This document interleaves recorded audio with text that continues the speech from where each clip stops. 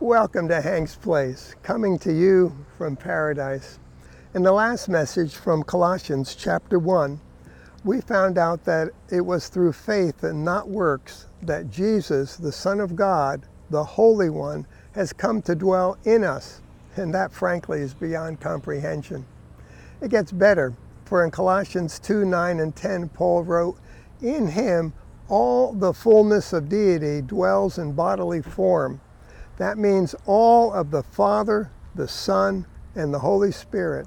And in him you have been made complete. And he is head over all rule and authority. Paul makes these powerful revelations in just a few words, my friends. All of God dwells in Jesus in bodily form. He who created and fills the universe, holds it together, fits into Jesus? Ha! If you can explain this, please let me know. It's totally contrary to what the skeptics of the time were saying, that God despised material creation and had no part in it. Now, if all the fullness of God dwells in Jesus, and as believers we are united to him in a faith relationship, then we are also complete in him.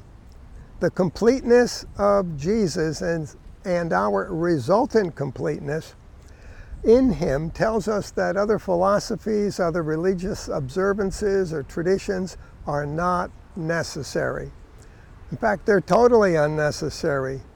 My dear friend, if you are a believer in Jesus, then all the fullness of the Godhead dwells in you through Jesus. You are complete in him, who is the head of all principality and power. You're not weak, you're not incomplete, you're not a miserable wretch any longer. You are complete in him. And this can only be true because Jesus is truly God. If he were not God, we couldn't be complete in him. So anything that says we are not complete in him also takes away from the deity of Jesus. There's nowhere else that we need go to be fulfilled, be it for the Colossians or for us today.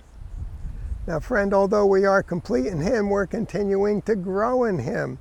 It's Colossians 3:10 that says we have put on the new self, who is being renewed to a true knowledge according to the image of him who created him. You see, this process has been initiated by God, and it's ongoing through God himself. So today, dwell on what Jesus has done for you, on the fact that he's living in you, and therefore you are complete in him. Stop letting the devil push you around. Instead, come alive.